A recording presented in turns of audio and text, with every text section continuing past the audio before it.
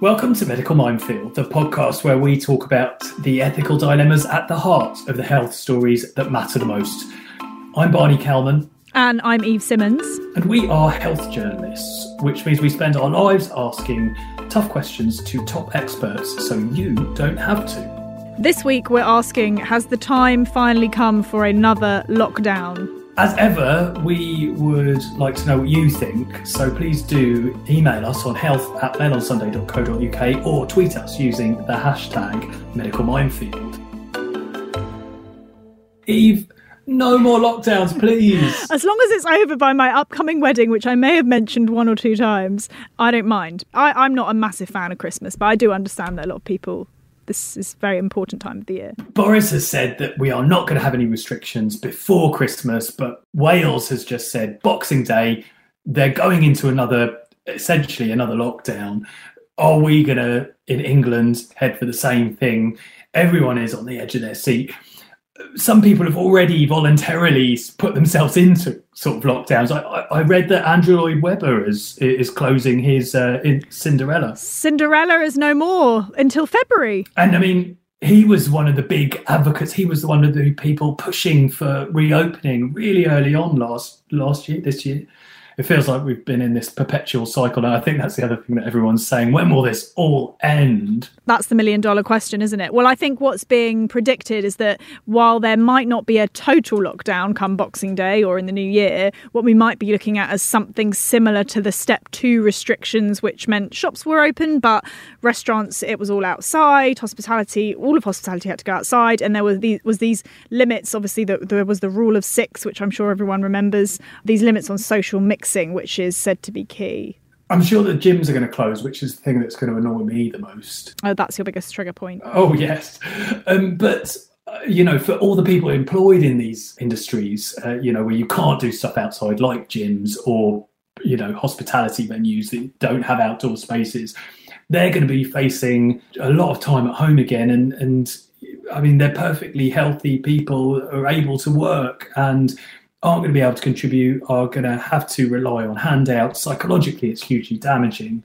And you just think, where does it all end? You sort of feel like we've spent the last 3 months hearing about this knock-on effect of the lockdowns and all of the terrible things that have faced the country that we're still reeling from after those 2 lockdowns. And just as we're starting to come out the other side, now we're going to get hit by it again.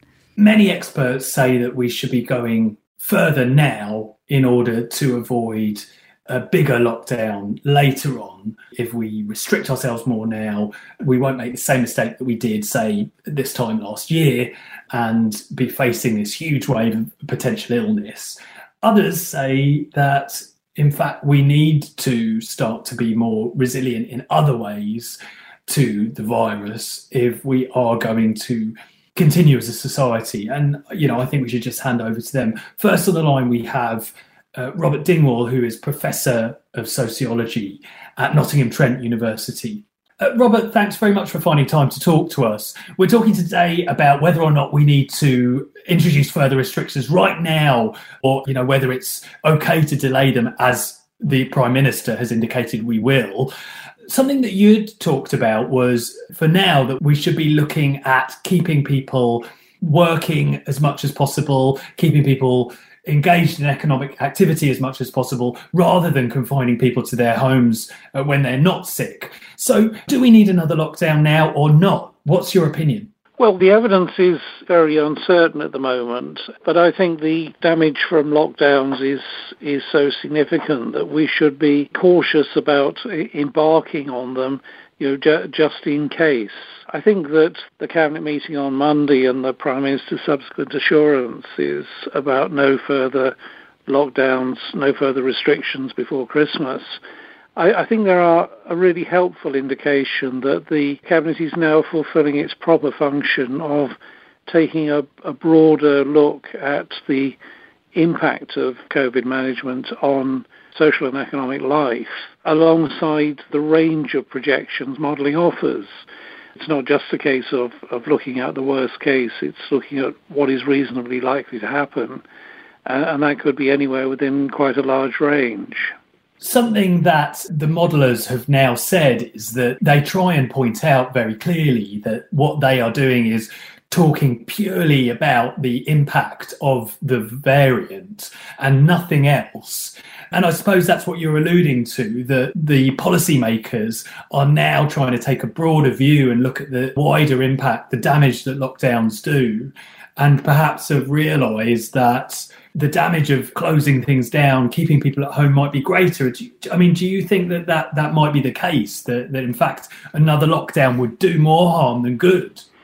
Well, I think it's possible. I think we're still a little uncertain about the signals that we're getting about Omicron. I mean, they do seem to be reasonably optimistic. It does appear that for whatever reason, whether it's to do with the virus or to do with the level of herd immunity in the population, its impact is not as severe.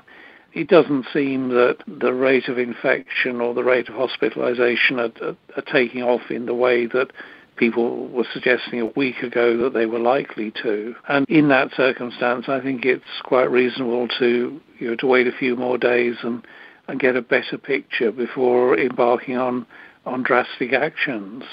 Professor Dingwall, some have said that, in fact, if we don't do anything now and we wait for the figures to increase and increase and increase, then we're going to have to lock down for longer. The repercussions are going to be much more dramatic than if we take action now. For instance, yesterday there were 90,000 new cases of COVID in the UK, and then today there's 106,000. And although, yes, these cases might not be doubling every day, as was predicted, they're still jumping hugely, and we've got these very, very large numbers that are only going to get larger. Well, I think we need to recognise that these very large numbers are in part an artefact of us doing a lot more testing and being pressured to do a lot more testing ahead of Christmas.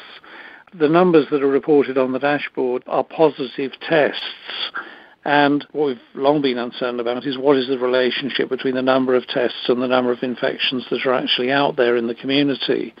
And if we're doing a lot more tests, we may just be testing a higher proportion of the cases rather than seeing an increase in the actual number of infections on the same scale. Do we not know from the Office of National Statistics study how many people out there really have it rather than the number of tests? Well, there's a lag in the Office of National Statistics data, so what is immediately available is the positive tests. The ONS data takes a little bit longer to come out.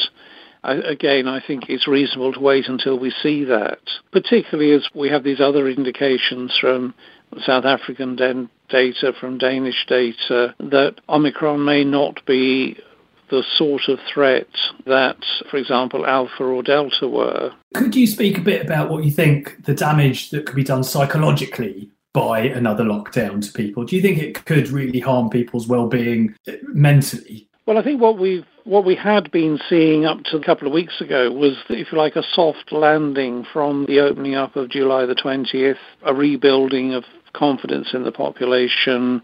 People were getting much more used to going about their everyday business, going to work, commuting, engaging in social and leisure activities. And all of that's had a pretty dramatic knockback, especially in the Celtic nations. And I don't think people can be blamed for feeling a bit demoralised and a bit despairing and asking, when is this ever going to end? I know how they feel. Well, indeed, I think we all do. But, again, we come back to this issue of, what's the proportionality of the response? The danger is that people really do just stop complying. Can I just ask you, Professor Dingwall, you say that, but what's really fascinated me is that without any restrictions officially, apart from Plan B, obviously, it seems that people really have changed their behaviour. And a lot of the scientists are saying they've been quite surprised by this. I think they've called it lockdown by proxy or lockdown by stealth, in that there's actually been no official rules, but yet people really are changing the way that they're going about their business. Is that enough to avoid a lockdown? Well, it may be, but I think we also have to think about the durability of the response. There are anecdotal reports, for example, of pub landlords who are saying they're getting a lot of cancellations before Christmas and a boom in bookings for New Year's Eve. Once that is through, we may see quite a shift in behaviour in at least some groups of the population, especially if it becomes widely recognised that Omicron is a mild infection that troubles people for a day or two and then they get over. There's this sort of discrepancy between the sort of fear messages that tend to come out from some sections of the science policy community, some medics, some politicians, and the actual experience of people about who do I know who has had this and what was it like for them. Something that I know you mentioned is that during the flu pandemics of 1957 and also 1968, that people just sort of got on with it and accepted that there was high rates of sickness, absence and such like. Could you tell me a bit more about that? I mean, I'm just about old enough to remember both of them. And certainly in 1957, I was 7 years old. I can recall, teachers being absent from school. And I remember the sort of headlines about trains being cancelled and postal services being disrupted and things like that. 68, 69, I think it more or less passed unnoticed. Yes, there were reports in the papers about people being off sick and occasional mentions of there's a bit of a problem in this hospital or that hospital, but people got through it. Although, of course, at that time we had something like 2.5 times as many hospital beds as we have today. The whole idea of lockdowns was never really on the policy agenda. So where is this desire to do these drastic things come from? Is it because it's politically popular?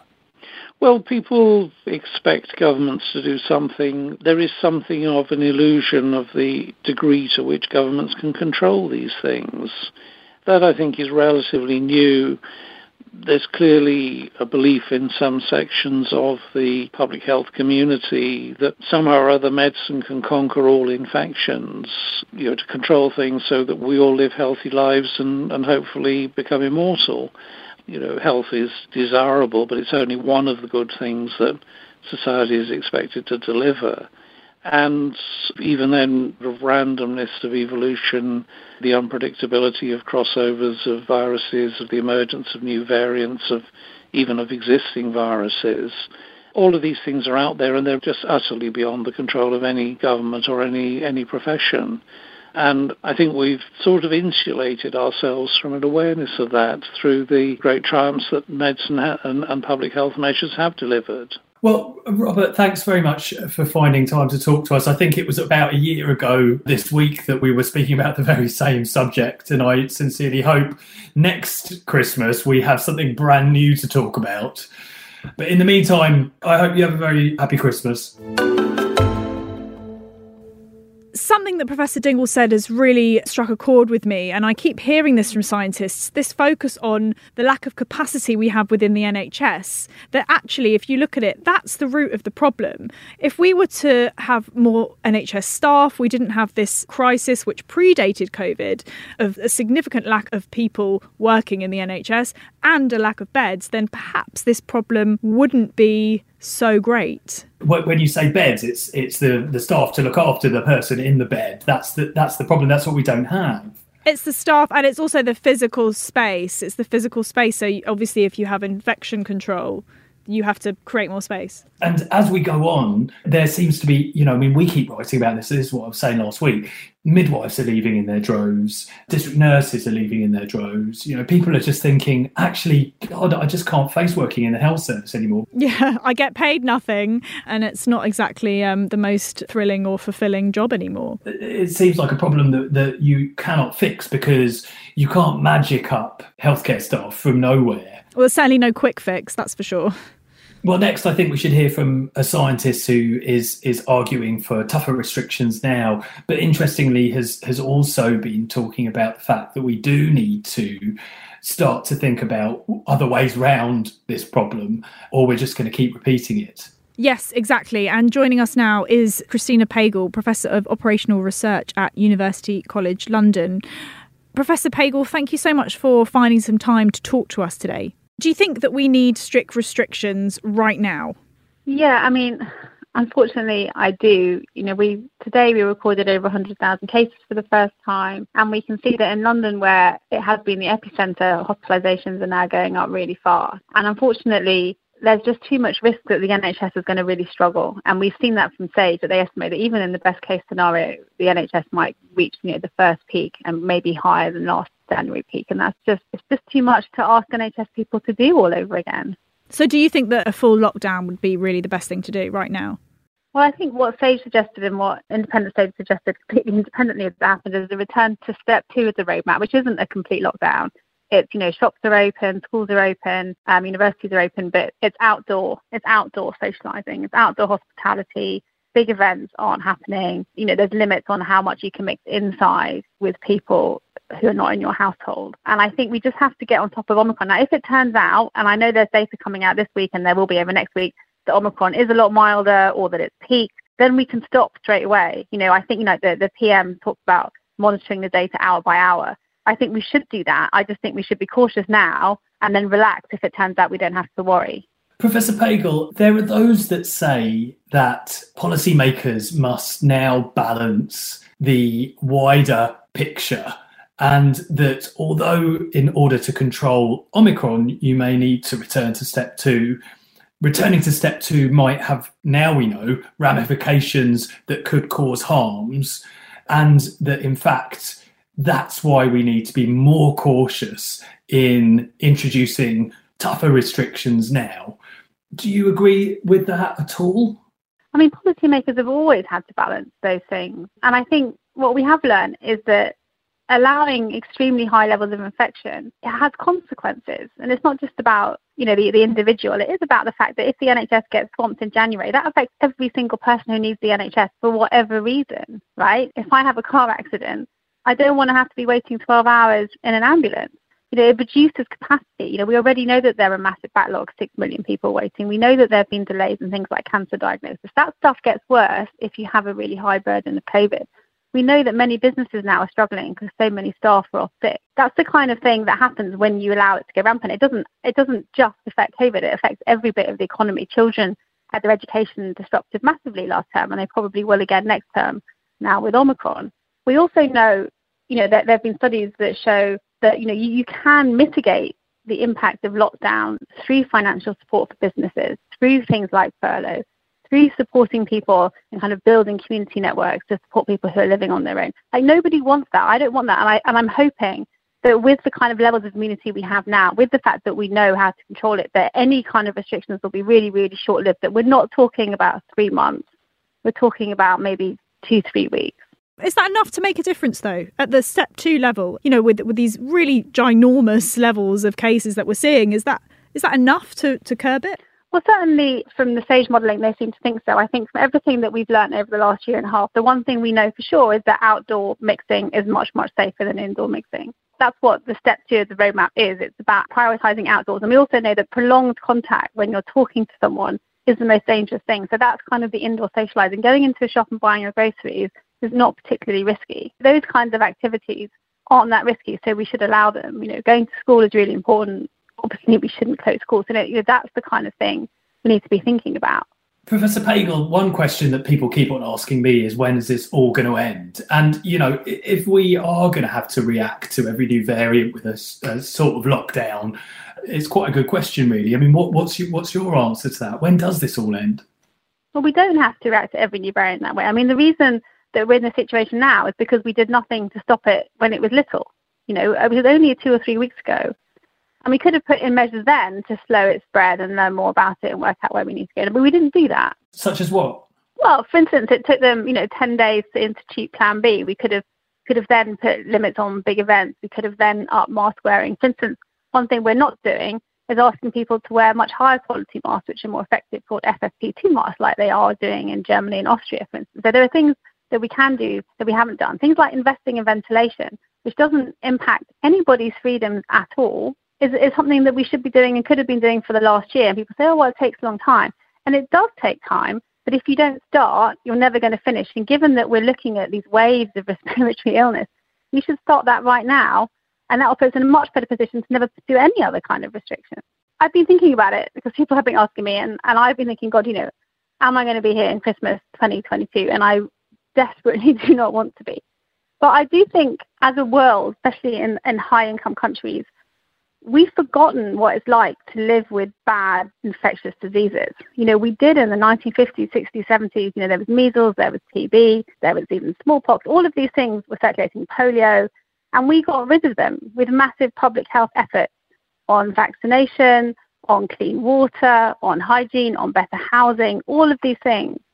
And for most people now who are my age or younger or older, we don't remember a world where infectious diseases were so prevalent and we had much higher levels of mortality. But back then we didn't do lockdowns. That was the big difference, that we accepted as a society. We seemed to accept illness and sickness and people being off work and disruption. But the point is, we did not accept it. That's exactly what we didn't do.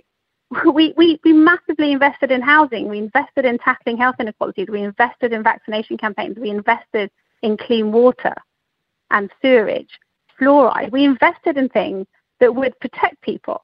Now, what I'm saying is we can do that again in things like clean air alongside clean water in a way that can actually get diseases down. We've never actually just lived with infectious diseases. We've always tried to get rid of them. And we still do that. We don't live with flu. We've done massive things to try and improve mortality from flu, and we've managed it. It's gone down massively in the last 20 years. There isn't this, we've never actually just been like, fine, we won't do anything about it. We do something about it. I think we've forgotten that we do things about it. I think that's the problem. So your point is that lockdowns are the result of not introducing other measures that would work? Yeah. I mean, lockdowns are a failure of public health policy. They're not, I mean, they're kind of what you do when you're desperate, when you run out of other options. And you're kind of in a crisis situation where if you don't do something right now, then in 2 weeks your NHS is going to be in trouble. That's kind of what happens with a lockdown. They're never planned for. If you were planning it, you wouldn't ever need one. And places like Japan and South Korea have managed for 2 years with low COVID cases without ever needing one. It doesn't seem like there's a huge amount in terms of advice to policymakers saying these kinds of things. So, we know that SAGE tells the government how many infections there will be and how many hospital beds will be needed, what will happen with COVID, basically. But it feels like perhaps they're not being given the right advice in terms of, or taking the right advice. Preventative measures. Yeah. They have. I mean, there are really detailed and long SAGE documents, for instance, around ventilation, around contact tracing, around things like social inequalities like housing and poverty and how to improve them. They do exist. We just don't hear about them because they're not kind of reported on the dashboard. They're not the daily numbers that everyone's used to getting. They're kind of longer term, more difficult things, but they're the things that will work and will give us back not just the freedom to kind of go about our daily day, but the freedom to go around our daily day without getting sick or making others sick. Well, I mean, I do hope that something begins to change for everyone's sake, really. Thanks so much for sparing some time to talk to us, and it's been an eye-opener. All right, well, have a great Christmas, guys. Hi, sorry to interrupt your listening, but there's another great podcast from the Mail on Sunday you might want to try. Liz Jones's Diary, the podcast, offering a weekly look into the life of Britain's most unfiltered columnist. That's me. Find us at mailplus.co.uk.